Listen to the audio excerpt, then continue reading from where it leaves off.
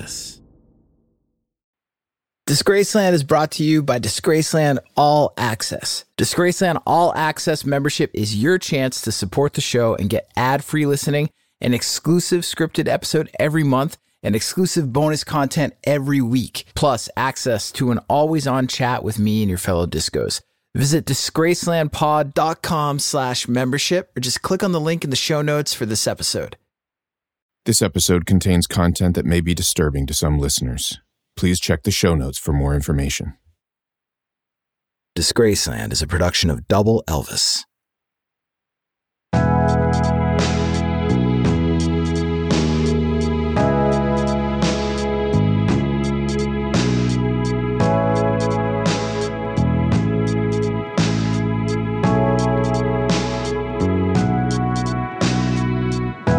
The stories about Jane's addiction are insane.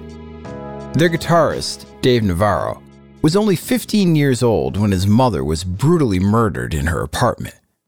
The killer escaped, and for nearly 8 years he eluded capture.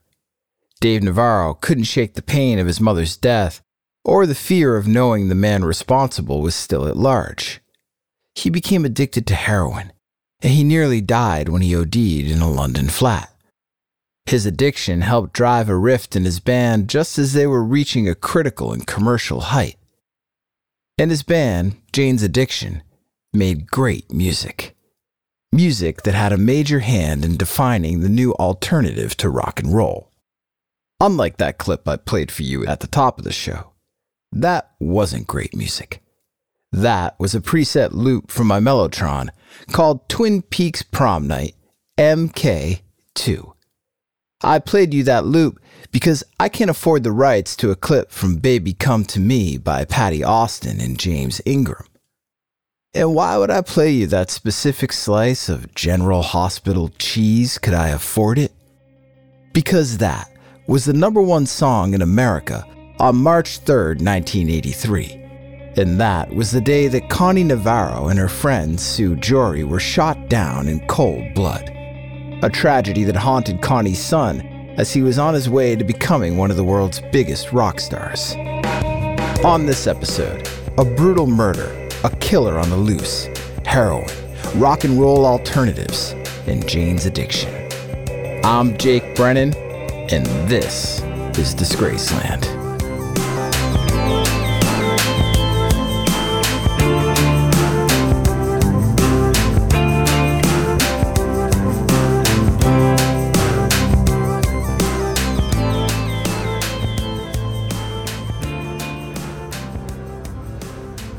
It had been years since Dave Navarro trusted anyone, and he wasn't about to start now.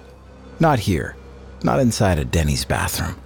The kind of place you go to cop a fix, to tie off and shoot up, alone. But Dave wasn't alone.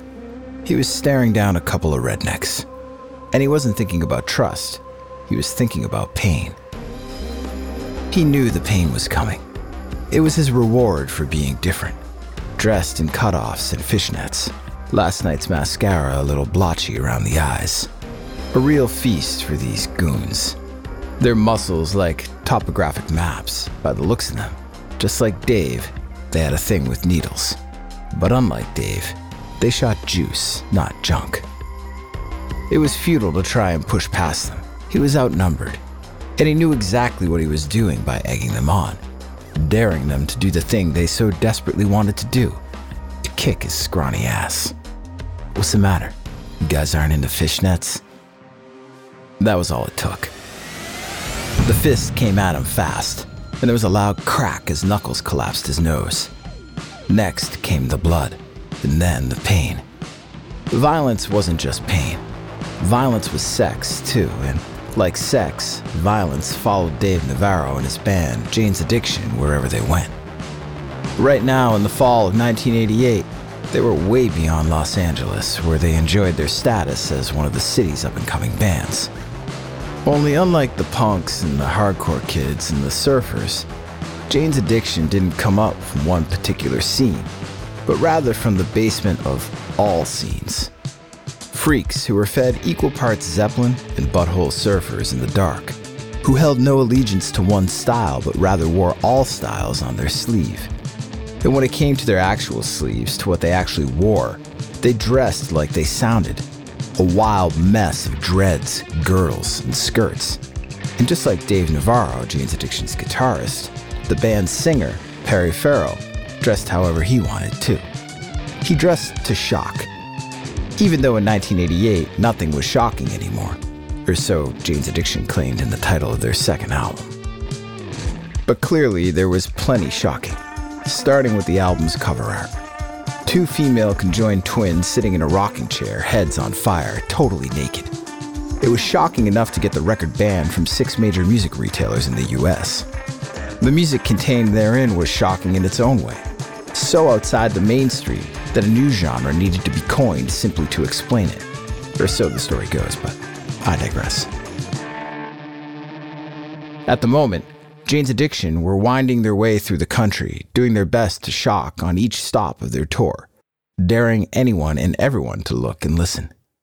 All the while fighting their own existential crisis, the kind that only an underground group of freaks with a collective goal never to sell out can have.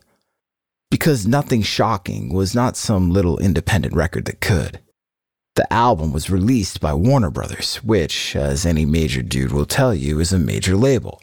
And as any DIY punk will tell you, is a strange place for a band whose lead singer was known for ending shows with his fist in the air and the battle cry, "Whatever happens, don't sell out." You had to admit, though, when it came to the majors, Warner's was pretty cool. In the last year alone, they let both Prince and Husker Du release double albums with complete creative control and without selling out. At first, Jane's Addiction kept the corporate contract a secret. Their street cred depended on it. But word has a way of getting out, and talk is cheap, so it wasn't enough for the band to simply say they weren't sellouts, they had to prove it. Dave played his guitar with a vibrator. Perry pulled his pants down on stage. And they didn't conform, they confronted, and that got them noticed. It also got them pain. Pain in a Denny's bathroom in Delaware, and pain on the streets of Florida. In Fort Lauderdale, the Cuban gang making their way up the block took in the sight that was Perry Farrell, standing there with his friends, practically begging for attention. Gnarly dreads with shit hanging in them, green lipstick, green gloves, delicate silk scarf around his neck, low-hanging fruit. "Hey, look," the gang's leader said. "It's Boy George." Perry had his comeback ready to go. "Suck my dick." And the gang members pounced. They rolled Perry and his friends. Fist pummeled faces, boots to the chest. A kid in Perry's entourage was knocked to the ground, his head slamming into the curb, blood splattering, skull fractured, unconscious, nearly dead. It was fucked up, but in his own weird way, Perry thrived on this. Not the attention or the conflict, but the pain. The kind of pain Perry was familiar with ran deeper than a beatdown by a street gang. He knew pure pain, the kind that settles in early and burrows in deep. Loss, heartbreak. His own mother dead by her own hand when Perry was just 3. That's irreversible pain. Dave Navarro, his bandmate and his friend, could relate. And if he could relate, he could trust. Not completely, but Dave trusted Perry more than most, precisely because of his experience with pain. Dave knew this from his own experience, because he also lost his mother. He was just 15 when she was brutally murdered in her apartment. And now it was 6 years later.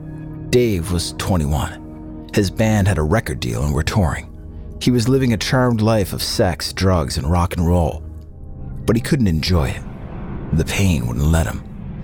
And neither would the knowledge that the killer, the man who put 2 bullets into his mother and left her for dead, was still on the loose.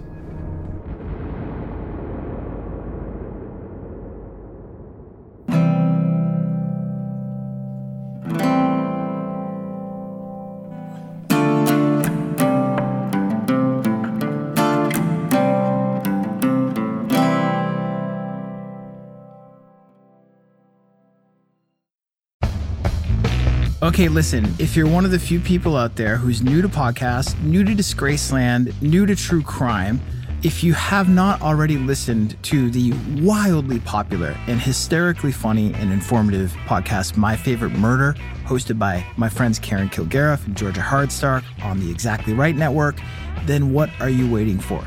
You got to check out My Favorite Murder. In each episode, they're going to tell you stories about infamous serial killers, cold cases, incredible survivor stories.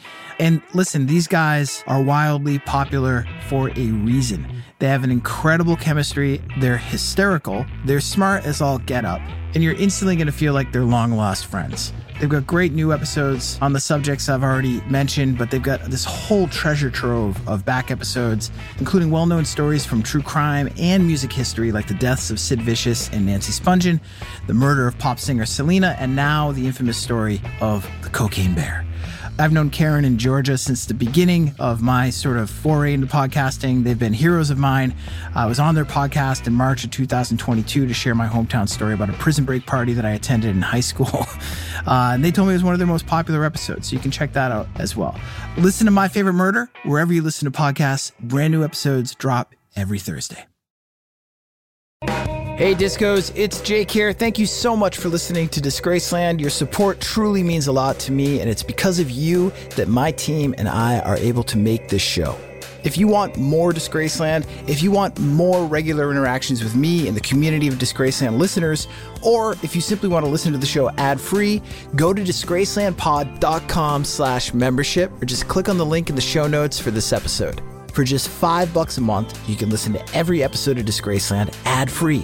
Plus, you'll get one brand new exclusive episode every month. You'll also get weekly unscripted bonus content, special audio collections, and early access to merch and events. There are two ways that you can support the show and become a member at disgracelandpod.com/membership. You can sign up using Patreon and listen to the show ad-free on Apple, Spotify, and most other major podcast platforms. And Patreon members also get access to all the other perks of membership and an always-on chat where I'll be interacting with you and diving deeper into the world of Disgraceland. But maybe you're currently an Apple Podcast subscription listener and you want to just tap into all the bonus audio content and ad-free listening that we're offering. We're also offering this membership as a premium channel on Apple Podcasts. However you choose to join, all you got to do is go to disgracelandpod.com/membership. Support the show for just $5 a month, $5, or sign up for an annual plan and get 2 months free. Come join me and your fellow discos at Disgraceland All Access by visiting disgracelandpod.com/membership.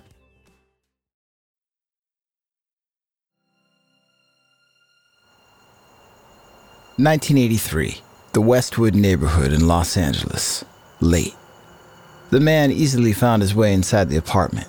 He'd been here before, numerous times, and he knew how to get in, even if the front door was locked. And even if he wasn't welcome. The sliding glass door on the second floor balcony was a cinch.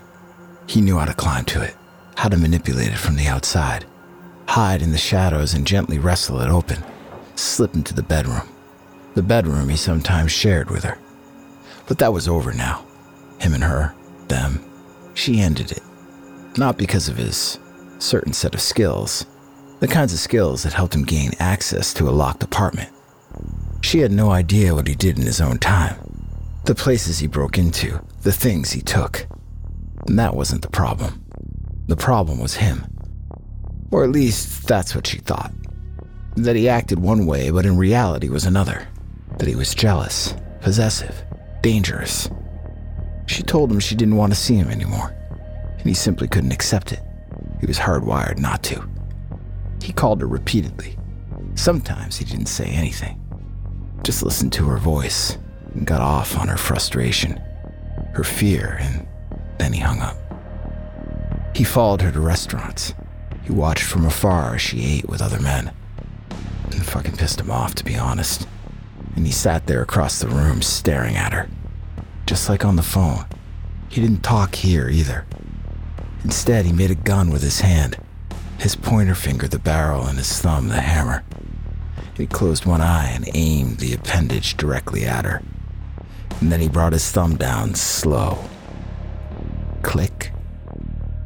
In his mind, he could hear the hammer strike the pin, and then the ignition burning hot in his hand. Now, tonight, inside her apartment, alone, He was no longer pretending. He was holding the real deal. A Colt 38, one of the many guns he owned, all of them illegal. Might have actually been the same one he once hid right here, in her bedroom, down on the floor underneath the mattress frame. Tonight, he was the one doing the hiding. He was waiting and thinking about how she rejected him, about how she ran around town with other people who weren't him, other men. He seethed and kept waiting, but not for long. There, the sound of a key in the lock at the apartment's front door, the clack of the latch and the squeak of the door hinge. Voices. She had company. Another woman with her. He didn't let it sway him. If anything, he was now holding the Colt even tighter. His heart beat steady and his blood ran cold. Footsteps, a light switch. His eyes met theirs. He raised the revolver, and they screamed. The sound of the gunshot drowned them out. First, he shot her. The bullet pierced the left side of her chest. It went through her left lung and then out her back. He pulled the trigger again. This time it hit her right side, through the aorta, the spine, lodging in her ribs at the back of her chest. Next, he turned the gun on her friend. Close range, she had her hand up. Didn't matter. The bullet went through the base of her thumb, into her jaw, severed her carotid artery, and exited the back of her neck. 3 shots, 3 flashes from the muzzle, and it was over. He stuffed the body of his ex in the linen closet with a pillow over her face. He left the friend face down on the carpet, and then he slipped out into the darkness. When the bodies of Connie Navarro and her friend Sue Jory were discovered in Connie's apartment, Connie's ex-boyfriend, the killer, a man everyone knew as Dean, was long gone. Cops found 3 handguns and a shotgun at Dean's apartment, along with 4 sets of handcuffs. Like most things about Dean, his name was a lie. In reality, Dean was a man named John Riccardi. As Dean, John Riccardi was able to get close to and manipulate not only Connie, but her son, 15-year-old Dave Navarro, who was in fact supposed to be at his mother's place on the night of her murder. But Connie and her ex-husband, Dave's father, who shared custody, changed plans last minute. So Dave was at his dad's instead. Dave knew something was wrong long before LAPD rolled up to his dad's house early the next morning. Dave's dad had left Dave at home to go check on Connie.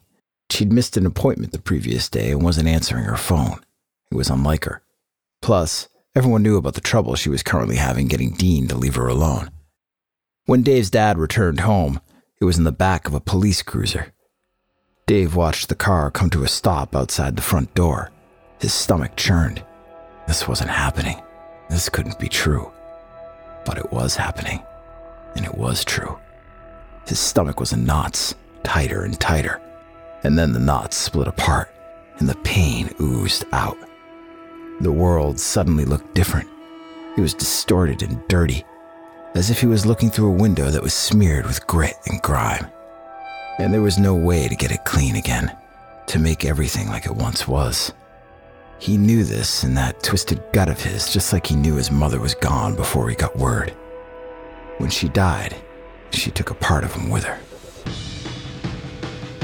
Music helped to fill some empty spaces. Music was its own salve. The louder and faster it was, the better. Rock and roll was good. Speed metal was better. Dave plugged in and with fellow teenager Stephen Perkins on drums, made noise. Noise as distorted and dirty as life now felt. Ear-piercing, brain-rattling noise. You could get lost in it, but it didn't make the pain go away. Not like weed in a six-pack anyway, and not like a syringe full of dope. Heroin came later. And when it did, it was like a whole new world waiting to swallow him whole. But first, it was fast cars and open containers. Nothing was shocking, and nothing was scary. According to Stephen Perkins, however, what was scary was driving around partying with Dave Navarro. And there were no limits, no rules.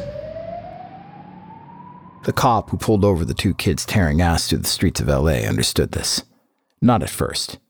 First, he saw the half-empty beer cans, the drug paraphernalia. First, his instinct was to treat this by the book. Then Dave gave a stone-sober look into the cop's Ray-Bans with his own 2 fucked-up eyes. "I'm Dave Navarro," he said. "My mother Connie was just murdered." And the cop paused. That's right. God, what a fucking brutal scene that was. The poor kid. And the cop turned a blind eye and waved them on. It was all about the thrill of the risk. Getting wasted, getting a pass, going faster and faster down a hole into darkness.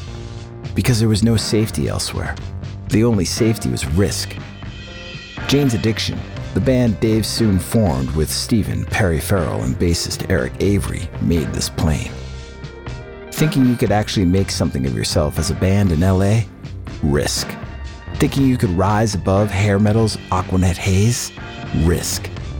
Thinking you could mean something to the punks and to the hardcore kids and maybe even to the surfers and those weird art fucks too? Risk. LA's music scene didn't look the other way like its cops did. X, the Blasters, the Go-Go's, every band trying to be different in LA worked their asses off and took huge risks. It was no different for Jane's Addiction. And anyone who ever said that no pain, no gain is a fallacy hasn't actually had to put in the reps. It's all risk. It's all pain. To quote Jane's Addiction's LA contemporaries, the Red Hot Chili Peppers, you gotta be ready to taste the pain. Jane's Addiction was ready, but they weren't most bands. Most bands in LA in the late 80s would have been psyched to score a major label record deal. But for Jane's Addiction, it was bittersweet. Because they knew they were compromising something. Their artistic integrity, perhaps, or maybe their own souls. Going from being one of the most confrontational and non-conforming bands on the LA Strip to just another notch on Warner Brothers' belt almost felt like the beginning of the end. It was a false sense of safety. Dave Navarro looked to the dark for safety, and that led him to dope, the ultimate painkiller. Tie off and shoot up. It's like bringing a blanket down over the face of pain, smothering it as it screamed at you, fighting to exert its dominance, but pain was no match for this shit. Heroin said fuck pain. Everything else just faded away. The white noise hum of an Ibanez feeding back through a Marshall amp was now fading in, as was another scream, this one from the mouth of Perry Farrell, high-pitched and raspy. 1990. Jane's Addiction were recording 3 days for their sophomore studio album, Ritual de lo Habitual. The song clocked in at over 10 minutes. Inspired by a 72-hour orgy of sex and drugs that Perry shared with 2 women, an epic ode of life and death, indulgence and risk, all climaxing with Dave's layered guitars, metal sludge, industrial grime, shrieking leads aimed at Jimi Hendrix's ghost somewhere above the clouds. And when the music ended, and when the high wore off, it was time to start again. Another song, another tourniquet. Not just to kill the pain of Connie's death, which 7 years later still cut deep, but also to kill the terror that came with the knowledge that her murderer, John Riccardi, aka Dean, still remained at large. Dave had no idea where John Riccardi was, but John Riccardi knew where Dave was. And he also knew that Dave Navarro was one of the only people alive who could testify to the kind of sick animal that John Riccardi truly was.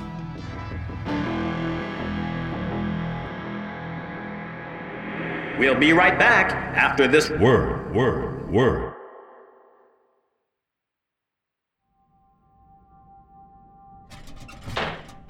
15-year-old Dave Navarro was alone inside his mother's Westwood apartment when he heard a rattling sound come from the bedroom. It wasn't his mother. Connie was out on her morning jog. Dave went to investigate. He was discreet. He found the noise coming from the sliding glass door off the bedroom that went out to a balcony.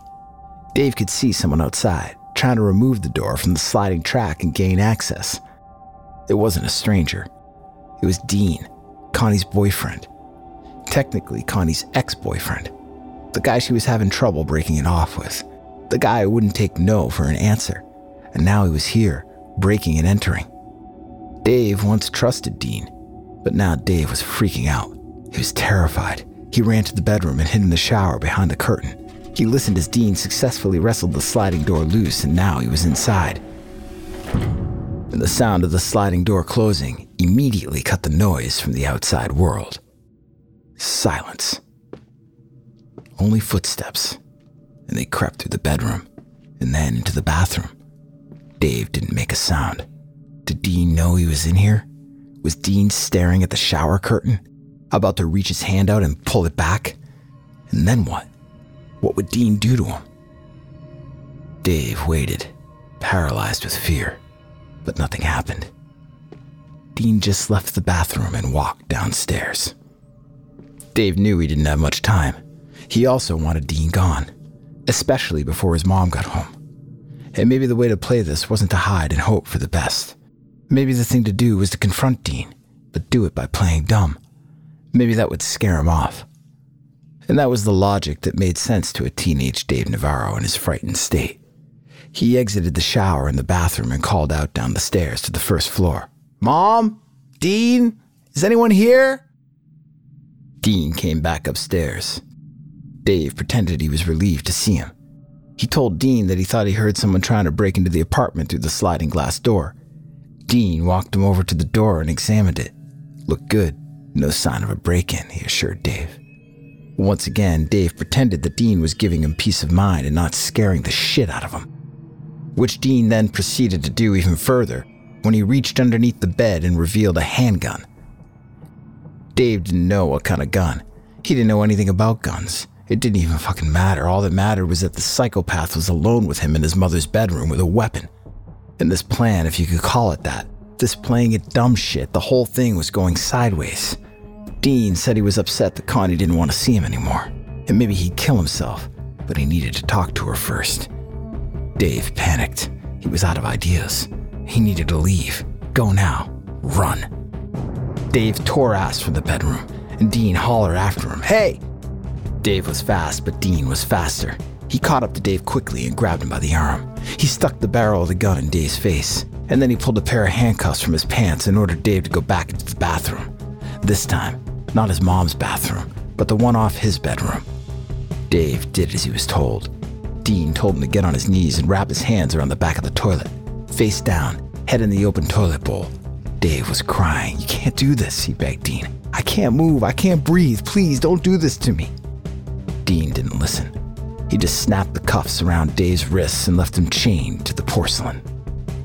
For 30 minutes, Dave was trapped thinking that Dean was going to kill his mother when she got home, and then come back and shoot him in the back of the head. But when his mom did get back, Dave didn't hear a gunshot. He just heard the two of them arguing. The voice of his mother loud and clear, "Where's my son?" And Dean yelled out to Dave, "Let her know you're okay." Dave, petrified, trapped, yelled back that yes, he was all right. He feared that any other response was going to get them both killed.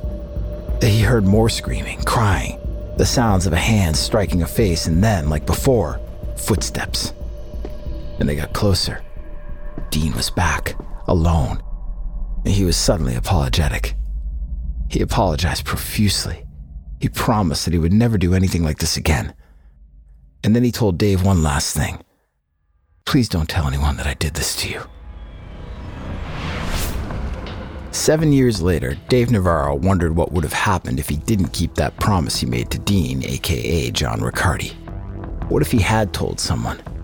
And would his mother still be alive? He felt incredible guilt over what he hadn't done. He felt pain over the immense loss, and he felt shame when it came to his own addiction. Heroin kept him in the dark. Heroin kept him sequestered to the back of Jane's Addiction's tour bus, where he added more track marks and bloody scabs to his bruised arms. He was sinking lower. He was changing. But so was everyone. Perry Farrell, about 10 years older than Dave, had never seen money in his life, and now he had it. Jane's Addiction's second studio album, Ritual de lo Habitual, released in August of 1990, was a modest hit on the charts. The modern rock chart, as it was then known. A chart that had just been created 2 years earlier to cater to rock and roll that was decidedly left of the dial. The record's second single, the infectious Been Caught Stealing, spent 4 weeks as the #1 modern rock song in America. All that success and that money, modest as it was, went to Perry's head. He figured that since he was the only member of the group who wrote lyrics, that he was not only entitled to 50% of future royalties, but he should also earn 1/4 of the remaining 50%.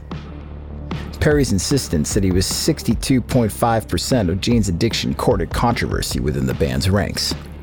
Just like Ritual de lo Habitual's artwork courted controversy with music retailers. Similar to Nothing Shocking, the cover of Ritual de lo Habitual contained nudity, this time in the form of a sculpture created by Perry that depicted him with two other women naked in bed. And again, music stores refused to carry it. Only this time, Warner Brothers issued a clean cover in order to get the record on store shelves. White background, black text, the band's name, the album name, the parental advisory sticker, and then the text of the First Amendment, which read, quote, "Congress shall make no law respecting an establishment of religion or prohibiting the free exercise thereof, or abridging the freedom of speech or of the press, or the right of people peaceably to assemble and to petition the government for redress of grievance," unquote. The controversy, the confrontation, the risk, you can't underestimate how much that naturally contributed to the record's success. It helped give Jane's Addiction their moment, but it was a fleeting moment. Perry's move to assert creative and financial dominance was blessed by Warner's and cursed by his bandmates. Dave took to wearing a shirt on stage that read simply 12%, because in Perry's eyes, that's all he was worth. Resentment crept in, frustration, and then that familiar feeling. The same one that Dave and Perry and Eric and Steven all had when Jane's first signed to a major. That this was the beginning of the end. And it was. Roughly a year later, Jane's Addiction would be over, at least for a while. But not before something else ended first.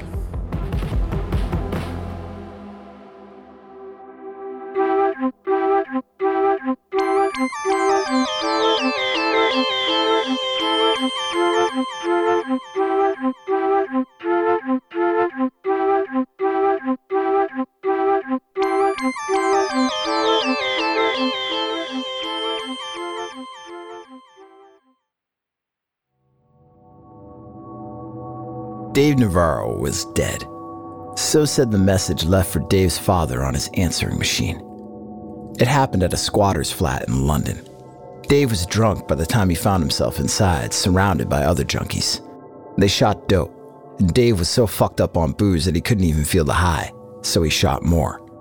And no sooner had he pulled the spike from his vein and released the tourniquet from his arm that he went under, deep, to a place so dark, so safe, or so he thought. The junk sent him beyond darkness, beyond safety, to somewhere else. A place he had never been. A place where the darkness actually gave way to light, emerging from a long tunnel, a bright white light, blinding, overwhelming, eternal. The squatters shook Dave's lifeless body. Nothing.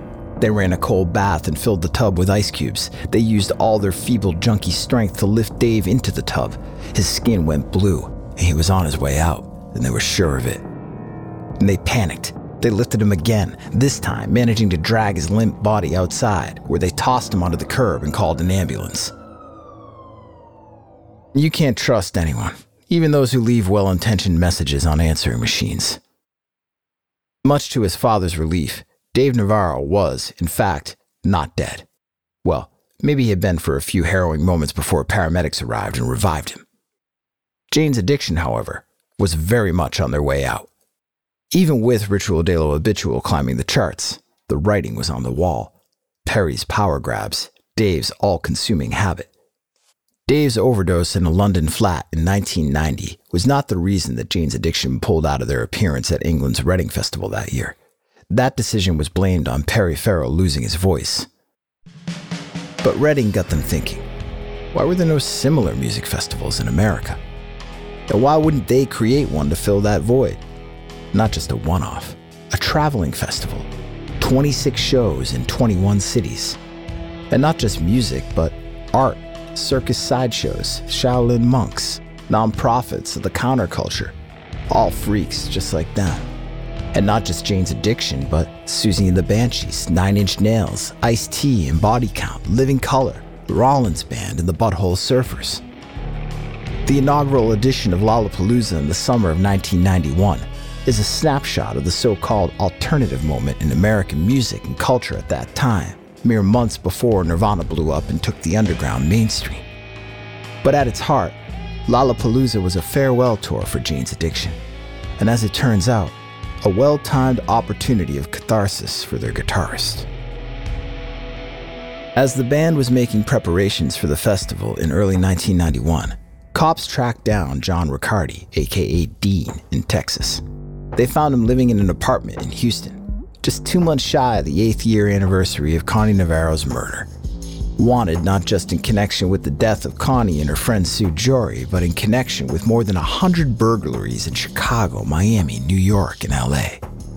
Plastic surgery had changed his face. Falsified passports had changed his identity. But it was him. It was Dean, apprehended at long last, in part thanks to America's Most Wanted, a TV show that debuted on Fox just a few years prior and whose aim was to bring real-life criminals to justice. That episode, incidentally, was found on a videotape inside Riccardi's VCR at the time of his arrest. You can't make this shit up. John Riccardi's bust was a long time coming, but it wasn't a magic bullet for Dave Navarro's pain.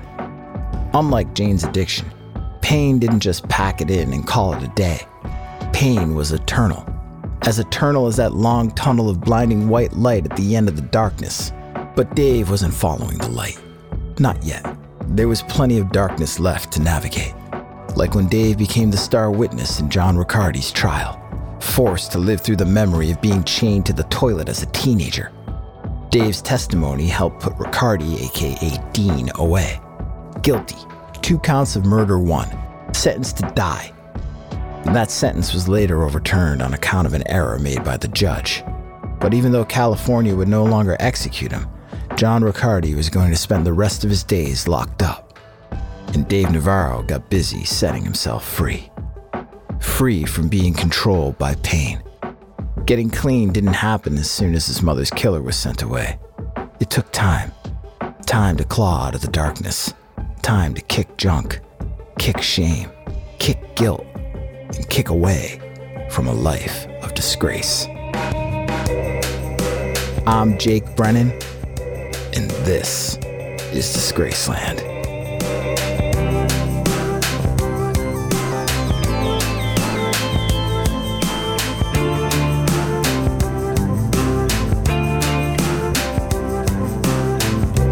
Disgraceland was created by yours truly and is produced in partnership with Double Elvis. Credits for this episode can be found on the show notes page at disgracelandpod.com. If you're listening as a Disgraceland All Access member, thank you for supporting the show. We really appreciate it. And if not, you can become a member right now by going to disgracelandpod.com/membership. Members can listen to every episode of Disgraceland ad-free. Plus, you'll get one brand new exclusive episode every month, weekly unscripted bonus episodes, special audio collections, and early access to merchandise and events. Visit disgracelandpod.com/membership for details. Rate and review the show and follow us on Instagram, TikTok, Twitter, and Facebook at DisgracelandPod, and on YouTube at youtube.com/@DisgracelandPod. Rock-a-rolla.